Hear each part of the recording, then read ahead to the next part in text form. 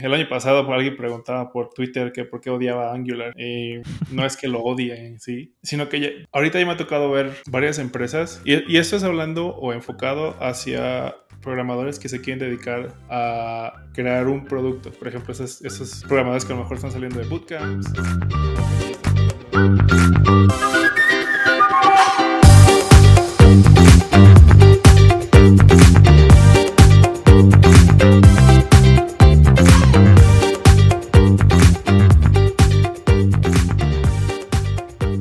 Hola de nuevo, bienvenidos al episodio número 28. 28. Sí. ¿Qué tal? ¿Cómo estamos? Muy bien, con calor, pero bien. Con calor, sí, pero ahí está haciendo andamos, calorcito. sobreviviendo.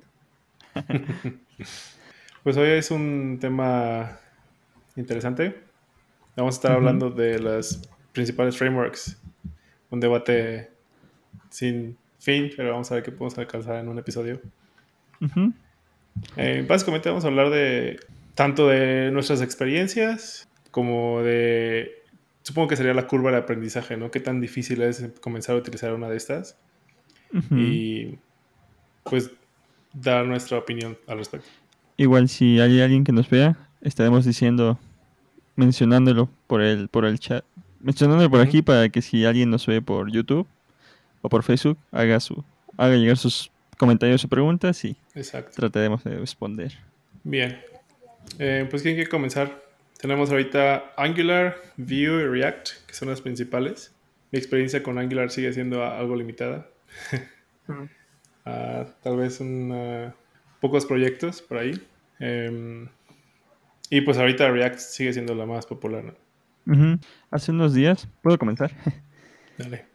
Hace unos días uno de mis mentoreados, una persona que mentoreó, para que se escuche mejor, me preguntó cuál es el mejor framework JavaScript para comenzar hoy en día. Y se me había olvidado en la mañana que lo comentamos por el chat. Ahorita me estoy acordando porque me decía, tengo entre Vue y React, ¿en cuál invierto?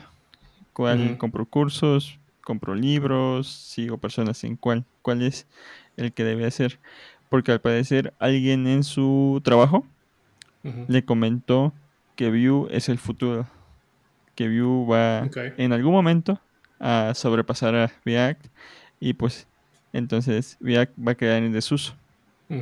Entonces yo creo que hay cierta parte de la comunidad JavaScript, de la comunidad frontend, que piensa que en cuanto Vue tenga más usuarios, más descargas que React, que lo dudo mucho que pase, pero piensan que en cuanto pase, entonces de la noche a la mañana React va a dejar de ser usado a pesar de todos los sistemas que ya están construidos. Y entonces en la respuesta que le di, le comenté más o menos eso. Y también le comenté que a nivel de entrada, para alguien que sabe JavaScript, o sea, alguien no totalmente novato, sino alguien que sabe JavaScript, React es un poco más amigable porque no tienes la sintaxis especial que tienen Vue y Angular, de templates y de otras convenciones. React es JavaScript moderno, pero sigue siendo JavaScript totalmente nativo. Entonces, tiene algunas convenciones como JSX, pero solo de menos, a diferencia de Angular y de Vue. Entonces, mi recomendación entre Vue y React para personas que están iniciando, que comiencen con React, pero que no descarten Vue. No porque, no sé, pero para mí, como frontendero, me parece que mientras más conocimiento tengas, no dominio, sino conocimiento tengas de todas las herramientas de JavaScript, más oportunidad vas a tener de trabajar en diferentes proyectos. Y este es mi punto de vista trabajando en una agencia. Si trabajase en algún producto de startup o producto de alguna empresa grande, entonces ahí sí ya son más específicos. Solamente trabajan con una tecnología y entonces pues tendrá que aprender la que se ocupa, ¿no? Pero trabajando en una agencia tienes que aprender de todo. Sí, fíjate, con ese comentario que haces, sobre cuál es más amigable para los que están comenzando. Yo tenía una idea similar hasta hace poco, creo que fue la semana pasada o hace 2 semanas. Vi un comentario, una de esas preguntas en Quora o algo por el estilo, que de vez en cuando me meto a ver qué es lo que están preguntando. Y le preguntaban que, básicamente su pregunta era cómo saber o cuál era el framework que podría aprender más rápido. Y la respuesta, bueno, en su pregunta también menciona que le habían dicho que con React en unos días podría estar construyendo cosas. Y por lo general, si uno empieza a buscar, si estás empezando y uno empieza a buscar tutoriales y cosas por el estilo, vas a terminar haciendo algo que te gusta 1 o 2 días. Pero la respuesta que este chavo da es un poco más, pensando un poco más ya a la hora de trabajar. Entonces sí, tal vez fue muy, muy sencillo comenzar. O sea, encuentras una infinidad de tutoriales, una infinidad de información. Pero su punto es cómo llevas todo el ecosistema de React. O sea, cómo conoces todo el ecosistema de React para que digas, yo sé React y puedo construir una aplicación en React. Entonces eso me puso a pensar un poco, porque hace unos años igual trabajé con una startup que migraron una aplicación de jQuery a Vue, pero los contendientes eran React y Vue. ¿Cuál elegimos? Habían 2 juniors y 2 seniors, y ninguno había tocado ninguna de las dos, pero todos sabíamos JavaScript. Entonces, entre un poco de research, decidimos Vue y comenzaron a...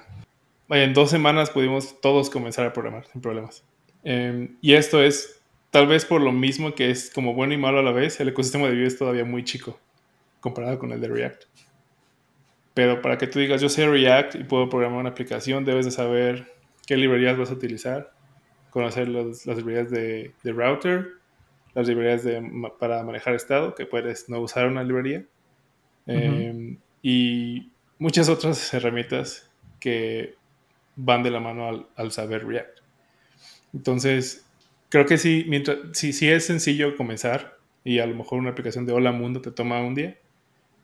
Haces una aplicación de, no sé, de notas en 2 días.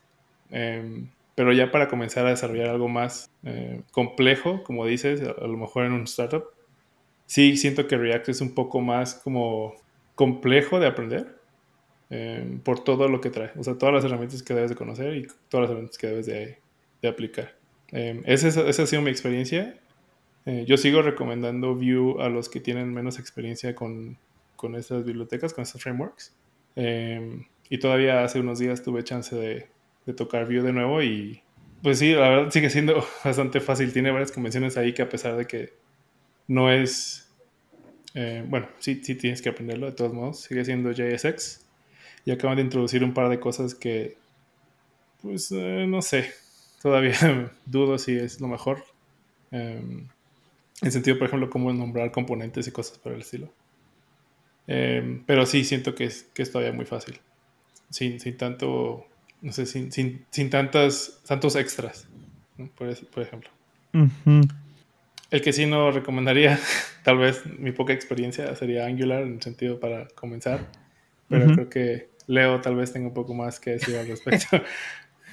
Pues sí, de hecho, estoy escuchando sus experiencias y todo.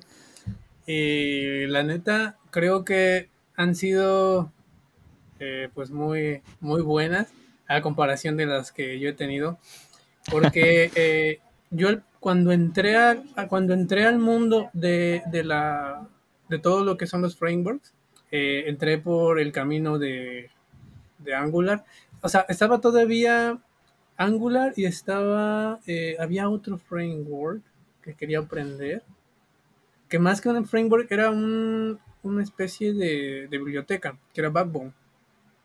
Yo quería aprender más Backbone y ver toda esa onda de las colecciones, los controladores, todos esos conceptos, porque yo sinceramente soy más práctico que teórico.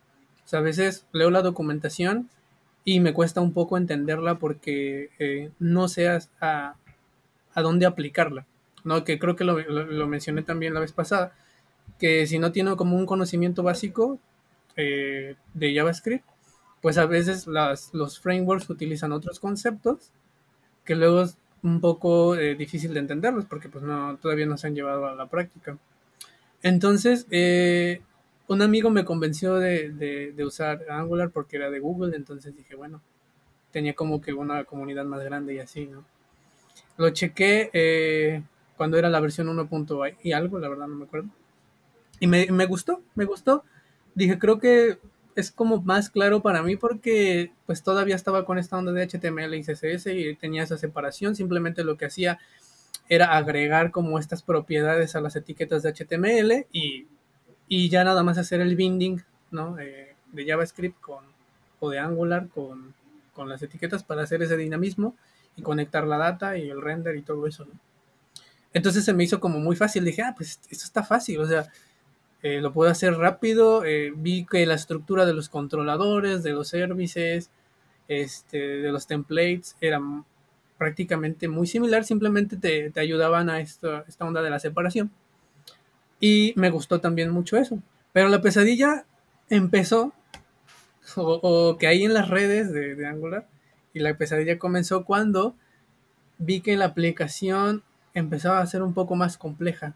Eh, entonces dije, bueno, ¿qué pasa? ¿No? O sea, ¿cómo hago estas conexiones? ¿Dónde puedo meter esta lógica aquí? Todavía tenía esas confusiones, ¿no?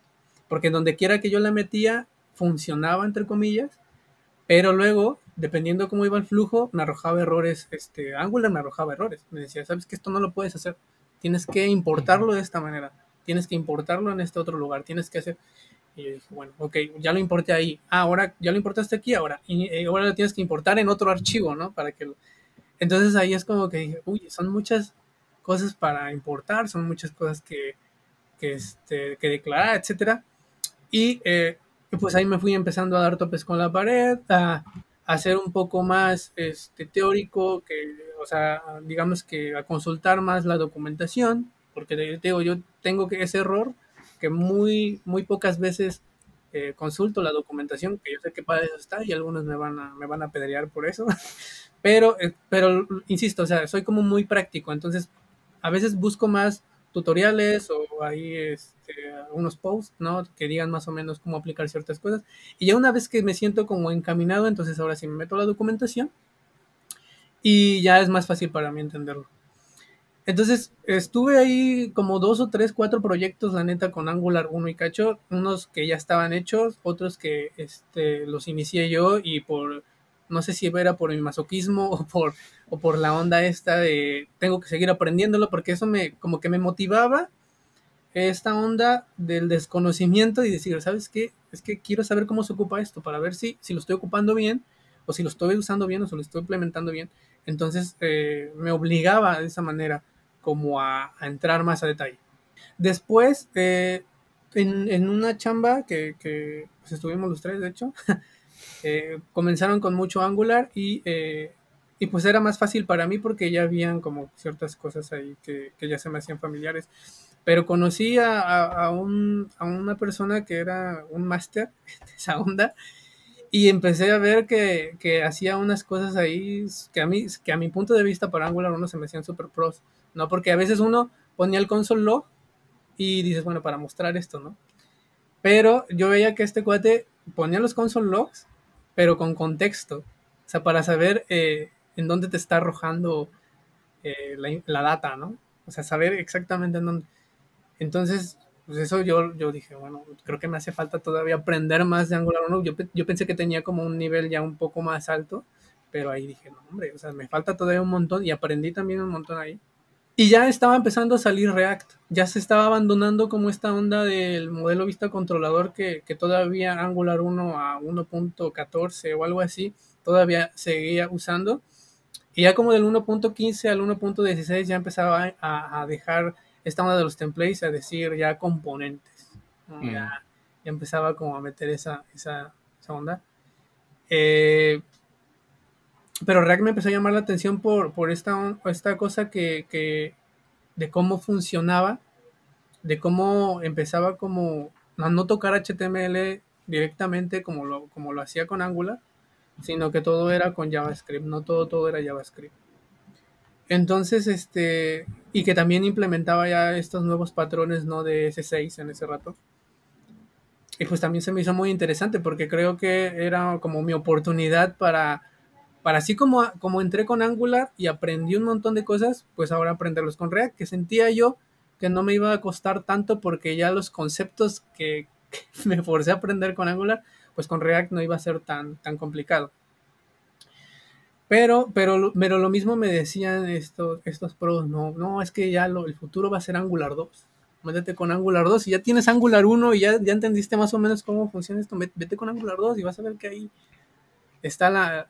Y pues les hice caso, entonces pospuse mi sueño de trabajar con React y me metí con Angular 2, pero fue o sea, si con Angular 1 fue una pesadilla, con Angular 2 me costó aún muchísimo más porque estos cuates agarraron toda la documentación de Angular 1 y dije, ¿sabes qué? Esto no sirve, vamos a volver de la nada, los conceptos cambian todo, ¿no? Entonces ya usaban módulos, usaban componentes, usaban decoradores, usaban TypeScript ya en su corazón. Y entonces ahí estuvo otro problema porque no conocía TypeScript aún. Yo veía cosas raras ahí en la sintaxis y digo, bueno, ¿esto qué es? O sea, ¿qué esto cómo funciona, no? Entonces me metí a lo principio a ver cómo era Lola Mundo y todo eso, ¿no? Y ya como que sentía, dije, pues ya sé hacer render, ya sé hacer componentes bien pequeños. Digo, bueno, ok, vale. Me metí y me topé con otras cosas más pros, o sea, que eran los guardianes, decía yo, que son los wards, no sé si alguna vez los utilizaron, que era todo el router de cómo funciona Angular en todas las rutas, en las propiedades que manda, cuáles son privadas, cuáles no, cómo vas a trabajar con los componentes, cuáles van a ser dinámicos, cuáles no, cómo vas a hacer el binding, el que le dicen one-way data binding y el two-way data binding, que eso también me había crasheado la cabeza porque era esta cuestión de que no solamente los componentes hacían el render, sino que luego trabajaban con la data y los mandaban hacia los contenedores y los contenedores. Entonces ahí empecé a ver que era una onda ahí toda enredada. Si no la tenías bien controlada, se te hacía un lío. Entonces, me di cuenta que Angular, y lo leí muchas veces y es lo que me habían recomendado, o sea que, y me dijeron, sabes que tú empezaste al revés, porque Angular es como el último paso, porque honestamente a mí Angular se me hace un framework súper completo, súper chido, súper robusto, o sea, muy completo. Me encantaría volver a hacer un proyecto con Angular y tal vez me estoy como yendo muy arriba, pero como ya lo trabajé y veo la forma en la que trabaja, es como muy estricto, ¿no?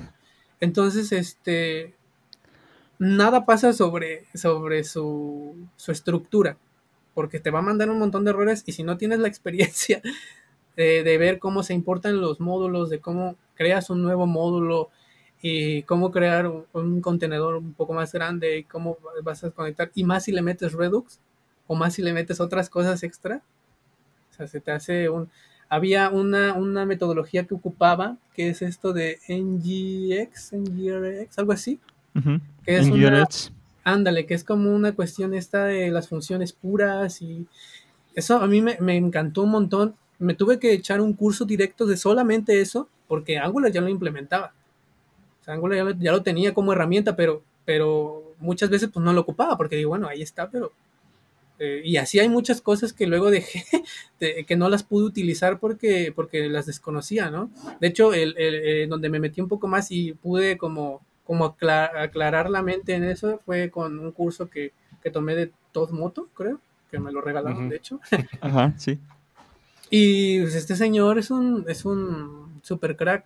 Y todo, o sea, lo que aprendí de ahí, o sea, me aclaró la vista y como que me guió un poco más y empecé a meterme más de lleno ahí, ¿no? Pero tenía todavía ese sueño de trabajar con React. Cuando yo tuve la oportunidad de trabajar con React, que ya era una cosa que dije, ¿sabes qué? Ahora sí, por mí lo hago. Me di cuenta que ya muchos conceptos que venían de React se me hicieron muy sencillos de entender. O sea, muy sencillos. Me empezó a gustar mucho más lo que les repetía mucho, ¿no? Esto de unificar todo en una sola cosa. Todo era JavaScript al final. O sea, ya no tocabas HTML, ya no tenías el CSS aparte, claro, o sea, te daba la opción, pero todo lo tenías en una sola estructura, en un solo lenguaje. Y eso a mí me encantó porque, a diferencia de Angular, tenías que tocar el HTML, tenías que tocar el CSS y aparte tenías que tocar el JavaScript, ¿no? Y lo que no me gustaba mucho con Angular era esta onda que un cuate decía, ensucia mucho el HTML. O sea, porque empiezas a meter propiedades en las etiquetas y cuando no tienes control de esas propiedades, empiezas a tener un tag que tiene como 7 u 8 propiedades, ¿no? Porque todavía no tienes claro. Y entonces, aparte las propiedades a veces eran confusas porque unas llevaban llaves, otras llevaban corchetes, otras llevaban... Entonces, luego dices que ya tengo mi controller conectado a la etiqueta, pero no me hace el render. ¿Qué está pasando aquí? O ya estoy haciendo el on change o el on click o el on focus, pero es una forma ahí como es que no tenías bindeado el formulario, es que no te... Entonces, con React era muy sencillo esa parte, o sea, sí metes propiedades, pero es dentro del JSX, que al final sigue siendo el mismo JavaScript, ¿no?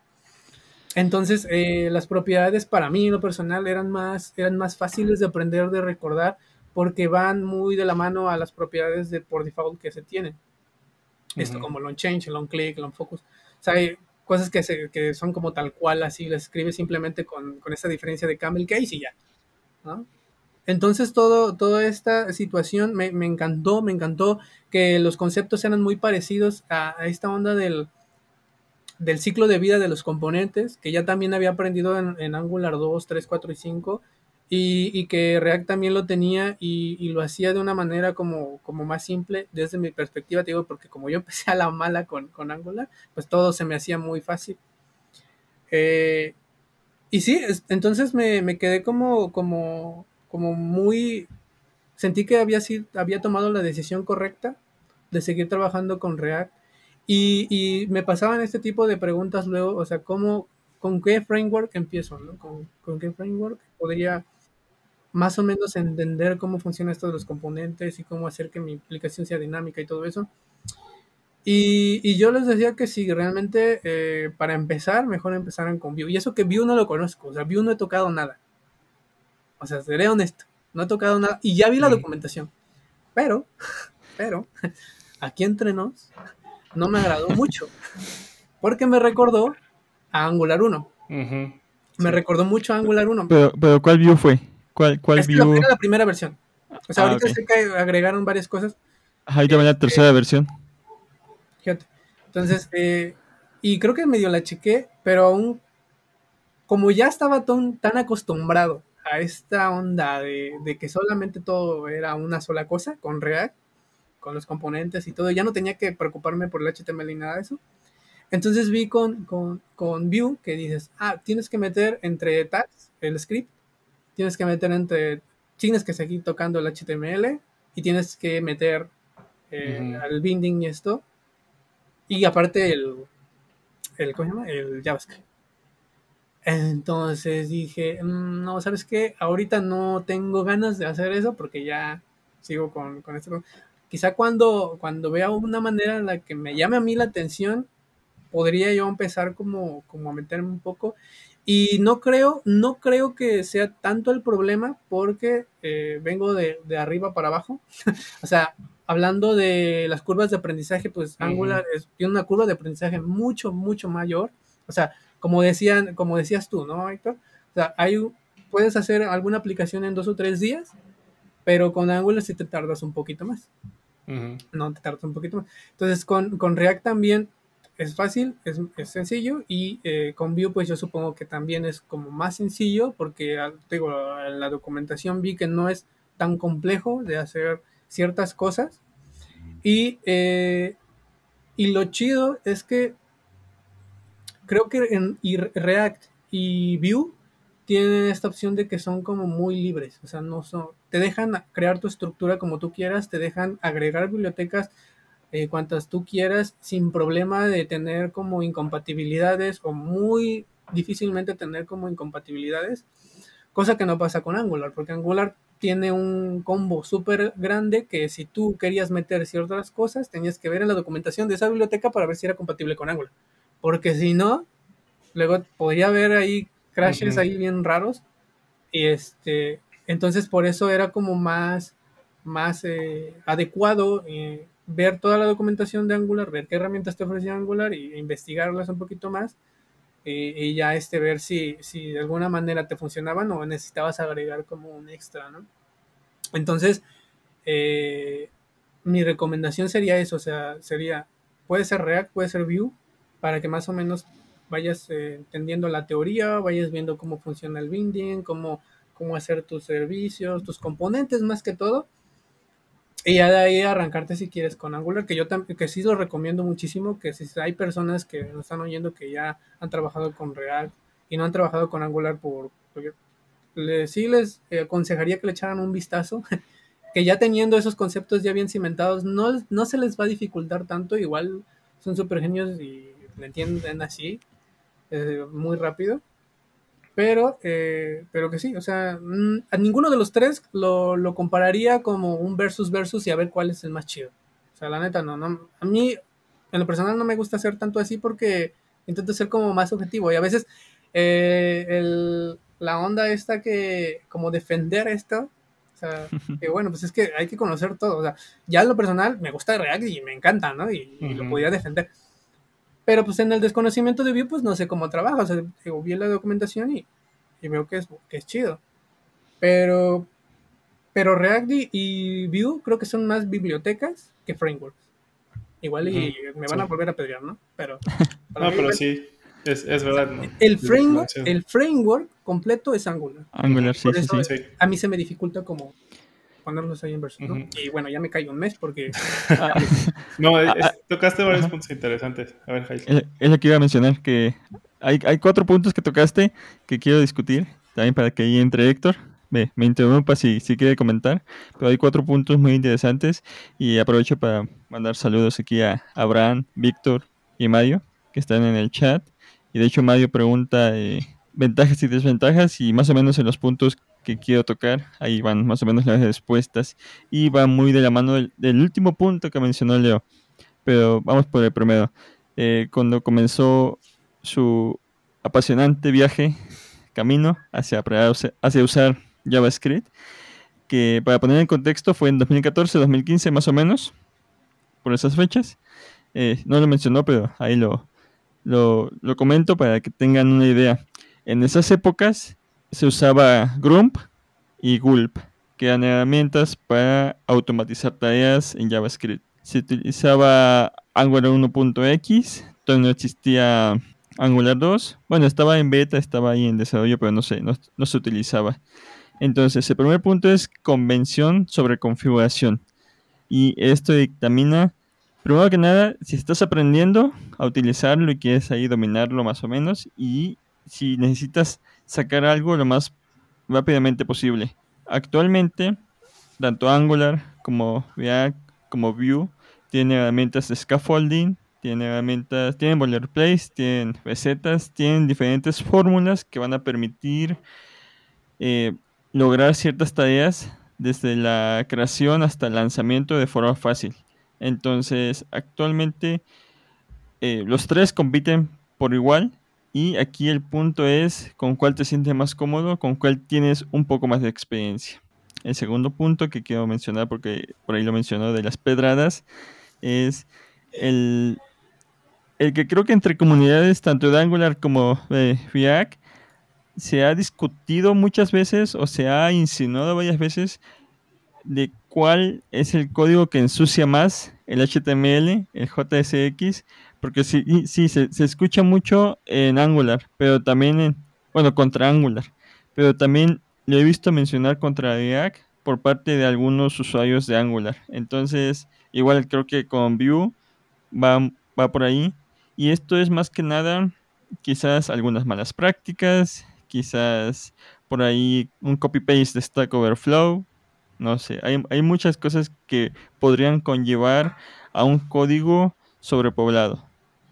El tercer punto que quiero mencionar es en cuanto a las características overkill de las bibliotecas o del framework.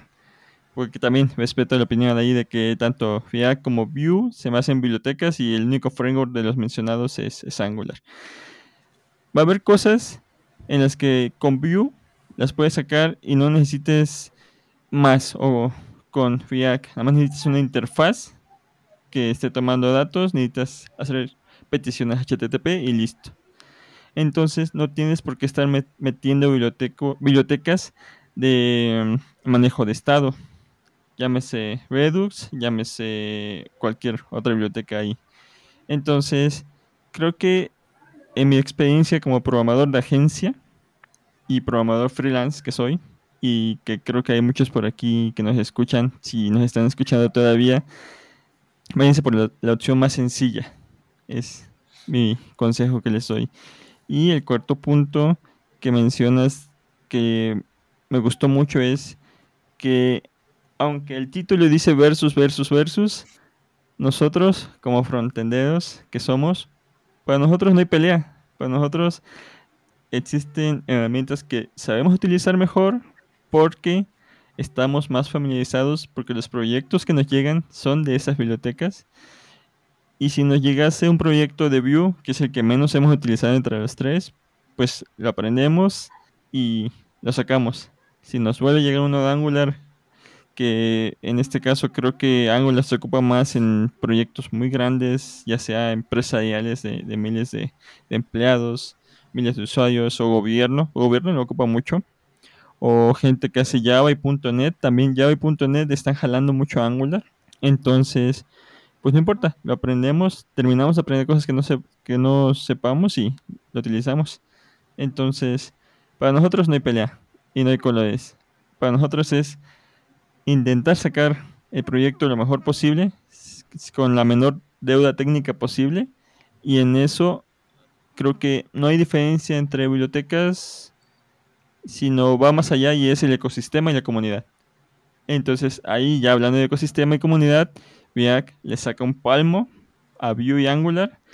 En comunidad, Vue se me hace un poquito más amistoso que React. Luego en foros, en chats de React encuentras ahí medio ciertas cosas controversiales, igual de Angular. Pero en cuanto a también nivel de desagrado y odio, creo que hay muchos comentarios y mucha actitud injusta hacia Angular que se quedaron sesgadas de algo que se hizo hace 4 o 5 años y que actualmente pues no tiene, no sigue teniendo validez.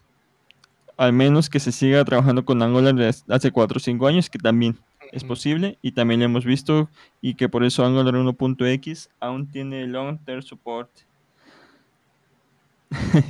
Entonces, pues vamos allá de núcleo del código. Las diferencias para mí va hacia la comunidad y hacia el uso. Yo sí creo que todos los puntos que he mencionado son muy válidos en esto del versus. No es lo que queremos en esto. Es como dar a conocer todos estos beneficios y fallbacks tal vez, donde se quedan cortos algunas.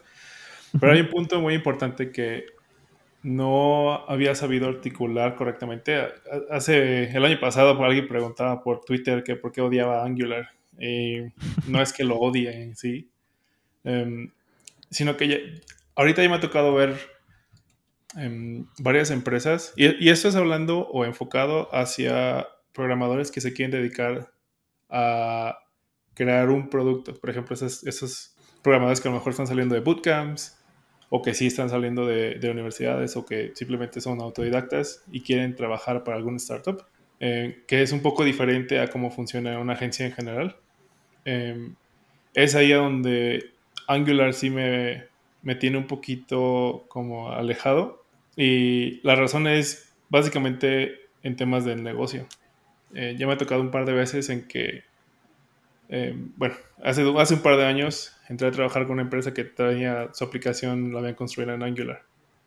Su aplicación ya tenía 4 años de haberse construido, y estaban trayendo a gente nueva. La gente nueva estaba diciendo, hey, esto está muy viejo, hay que rehacerlo, o esto funcionaría mejor de esta manera. y empezaron a ver cómo mejorarlo, pero como que en esa búsqueda se toparon con muchos problemas que la versión uno todavía traía consigo. Eh, y dijeron, ok, entonces tenemos que migrar. Y ahí entra la decisión del startup o de quien esté a cargo, es a qué te mueves a otra versión de Angular o te mueves a otra framework o biblioteca. Y el tema principal con Angular, y lo han mencionado muchos encargados de tecnología con los que he hablado, es que prácticamente por cómo han manejado los updates de las versiones, es un riesgo implícito trabajar con Angular, porque no sabes si en unos 2 años te van a dar versión 7 que es completamente diferente a otra versión, o versión 10, lo que sea. Que fue lo que pasó con versión 1 y 2. Entonces, en vez de migrar a Angular 2, pues te migras a React, que es un ecosistema un poco más consistente, o ha sido. Todos sí hay upgrades que de repente rompen cosas, pero Como en todo. no, exacto, pero no migras tal cual, no sé, de JavaScript a TypeScript porque te forzan, ¿no? Lo haces porque tú quieres, en todo caso. Entonces, ese es el tema principal. Si para los que quieran trabajar en algún startup o en algún producto, que es mantenerlo por mucho tiempo en vez de tener varios proyectos pequeños o grandes, pero a lo largo de un año, por ejemplo, no tienes un solo producto, trabajas con varios proyectos. Ahí sí es donde yo no recomendaría Angular. Básicamente por eso. Por la gente con la que he hablado, sí es un poco como, bueno, mencionabas el gobierno. Creo que habla un poco de cómo tal vez los cambios son un poco más lentos como en ese ambiente. Entonces es mejor recibido. O empresas ya muy grandes que tal vez se mueven un poco más lento, es mejor recibido. Sí, Pero sí, todos esos startups es donde yo empezaría tal vez a enfocarme en Vue o en React, porque es para lo que le están apostando en general. sí, sí. Y creo que comenzabas con el hecho de que Vue va a ser como, va a tomar el número uno, digamos, de los frameworks o Dicen. bibliotecas. Ajá. Digo, no estoy seguro, no, no me sorprendería tanto porque pues hace cuántos años Angular era muy, muy, muy popular y dejó de serlo. No sabemos si alguien por ahí va a salir con algo mejor y el React va a dejar de ser popular, eh, ¿sabes? Pero yo creo que por unos buenos años todavía quien se enfoque en Angular y React, perdón, en React y Vue, la tiene, digamos, medio seguro para trabajar por un buen rato. También, bueno, aquí lo de la adopción y velocidad de desarrollo, punto muy importante, porque estas personas que te dicen de la versión 1 a la 2 se rompió, la versión 2 3 4 muy inestables, muchos bugs, es cierto. La versión 5 y 6 Angular fue la que comenzó a mejorar las cosas y la versión 9 es la que trajo un montón de mejoras considerables, pero la versión 9 salió hace unos 2 3 años y hasta Angular, me parece que hace un año, por estas fechas, Angular estaba muerto. Había demasiadas disputas internas, programadores con peso específico en el equipo de desarrollo en Google estaban saliendo, estaban siendo hostigados, un montón de ahí de peleas, y Angular estuvo a punto de morir y muchos estábamos ahí expectantes de va a morir o no, pero hubo un esfuerzo de la comunidad, hubo creo que esfuerzo de Google por mantenerlo a flote y pues ahí llegó la versión 10 y 11 que comenzaron a estabilizar las cosas y sobre todo a trabajar con la comunidad. Hace creo que 2 o 3 años, por ahí 2017-2018, trabajé una mini aplicación en Angular para una empresa grande, una corporación grande que por NDA no puedo mencionar y tampoco puedo mencionar qué hice hasta en 2 o 3 años. Y esta empresa pues maneja tecnologías viejísimas. Es un corporativo enorme en México, pero sí, no se mantiene al día con actualizaciones de tecnología como un startup, que es el punto clave para muchas personas y es donde se está moviendo mucho porque hay dinero de ángeles inversores, pero hay dinero, a diferencia de empresas grandes establecidas que no está tan en riesgo su capital, pero no hay inversión en tecnologías. Y pues gobierno es una cosa aparte. Este proyecto que hice para este corporativo aún no se implementa. Hace 2 o 3 años no pasó cosas de calidad y cosas así. E incluso ya se está escribiendo en otra tecnología. Porque pues no pasó. Este proyecto lo hice en Angular 6 o 7. Entonces ahorita ya vamos por la versión 11 o 12, no estoy seguro. Para el gobierno nunca he trabajado, pero una vez apliqué para trabajar para un gobierno estatal de cierto estado. No quedé porque no tenía experiencia y me acuerdo de la entrevista, me acuerdo la razón por la que no me contrataron a mí, a mi acompañante, porque aplicamos 2 personas. Incluso hicimos la entrevista, no estoy seguro si la entrevista con recursos humanos la hicimos juntos, la entrevista con técnica, no me acuerdo si la hicimos juntos. Fue hace 5 años, me parece. 2016, 2015. No, fue en el 2013. Fue en el 2013, ya tiene 7 años. Pero aún me acuerdo mucho la razón por la que no nos contrataron. Y aquí va el consejo para los que nos estén escuchando, que estén buscando trabajo, que es algo que incluso tiene más tiempo, que se ha manifestado, pero actualmente es una cosa que piden mucho. Y es que aunque estés estudiando en la universidad, aunque estés trabajando en otra cosa, y también es muy debatible, ahorita voy a decir por qué, pero aunque tengas otras actividades, debes tener algo así como un portafolio pequeño de cosas que has hecho, porque eso va a ayudar incluso para validar si en entrevistas técnicas no pasas la entrevista técnica, porque una entrevista técnica es una especialidad muy específica, valga la redundancia, y hay personas muy talentosas programando, pero que este tipo de entrevistas técnicas con pizarrón o pre-programming o cosas así no las pasan. Entonces, creo que la entrevista técnica, la parte más atractiva para programadores es muéstrame lo que has hecho, tus proyectos, las cosas que puedas mostrar, las cosas que no te vas a meter en problemas porque no tienes ahí NDA. Y vamos a ir repasando, vamos a ir viendo el código y yo selecciono esta parte del código y me explicas qué hace. Ese es eh, lo más, lo que todo programador quiere que le pregunten en esta entrevista técnica. Y los que quieren que les hagan pruebas en Pizarrón son especiales casos. Entonces, llevamos programando mi amigo y yo como 5 o 6 años. De hecho, por ahí está en el chat. Pero no teníamos un portafolio. Estoy hablando de 2013. GitHub ya existía. Pero las buenas prácticas que se llevan a cabo hoy en aquella época eran poco conocidas y poco seguidas. Entonces por ahí fallamos bastante en eso porque no comprobamos que teníamos experiencia a través de eso y el entrevistador nos dijo, pues sí llevan 5 o 6 años haciendo cosas, pero no han hecho nada. Para mí eso es inadmisible o algo así, no me acuerdo exactamente qué palabra, pero sí nos dio en el ego y entonces ahí el punto es traten de hacer un portafolio. Y ahora, el punto debatible de esta idea es que muchas personas no tienen tiempo para hacer un portafolio.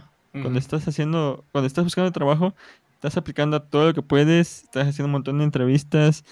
Ahorita porque es pandemia, muchos no están haciendo entrevistas presenciales, pero aún así quita un montón de tiempo. Y aquí hay otro punto que también quiero considerar porque es algo que hasta hace unas semanas no me había caído en cuenta. Y esto se aplica en específico, bueno, no se aplica en específico, se aplica en general para todo el ámbito de ser un programador. Y es que una tarea no se mide en tiempo, se mide en energía.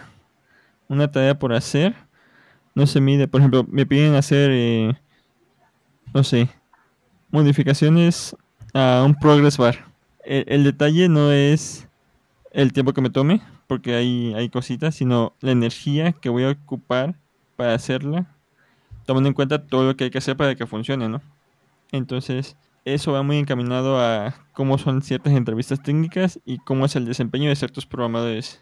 y el papel que llevan los product managers en quitarle responsabilidades que no debe tener un programador y darle todo lo posible para que lo cumpla, ¿no? Pero ya me estoy saliendo un poquito de tema. Entonces, volviendo al tema específico, traten de tener un portafolio, si pueden, aunque yo sé que es muy demandante buscar trabajo actualmente, con toda la competencia que hay y con todas las tecnologías que hay. Y no sé, actualmente 2021 es muy difícil conseguir trabajo porque es muy difícil el proceso de selección, no tanto el punto final. Y como comentaban al principio sobre cuánto tiempo te toma aprender ciertas cosas y lo que dicen en bootcamps de que en 6 semanas vas a estar haciendo cosas, más o menos así es, pero con los que te aconsejan de que sabiendo hacer algo vas a conseguir trabajo. Nosotros conseguimos trabajo, o hay muchas personas que consiguieron trabajo y se abrieron las puertas cuando existía apenas un puñado de cosas por saber y hacer. Cuando si sabías hacer un to-do list 2011, te consiguió una chamba. Actualmente no te basta eso. El número de requerimientos subió bastante y pues eso también complica por ahí las cosas. Sí, yo creo que independientemente, bueno, eso de tener un portafolio es definitivamente, pues sí, una muy buena recomendación en general. Y creo que ahí sí no importa tanto qué tecnología usas o qué framework o qué biblioteca, simplemente que lo hagas. Ujú. Entonces, y no tiene que ser perfecto tampoco, porque justo, o sea, ahorita muchas entrevistas te dan ejercicios que puedes hacer en casa, cosas así. A lo mejor podemos hablar de eso en otro episodio más a fondo. Pero Oh, sí, sí, el entrevistas. punto es... ¿Perdón? Entrevistas, ¿no? Un Ujú. capítulo dedicado a entrevistas. Ok. Sí, el punto es simplemente intenta hacer algo. Cualquier framework, ahí sí no hay como mejor framework y si empiezas a usar una, tal vez puedas saltarte a otra después. Pero sí, el punto es practicar. Ujú.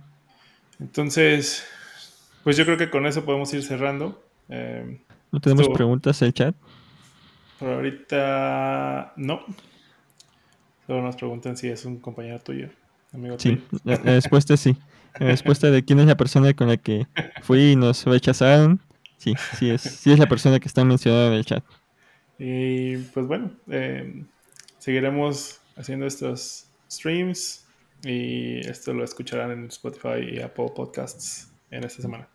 Sí, igual Eh, quiero hacer una invitación por si tienen Clubhouse, la red social de audios, no, no la herramienta para manejar tareas administrativas, tipo Jira, no, esa no.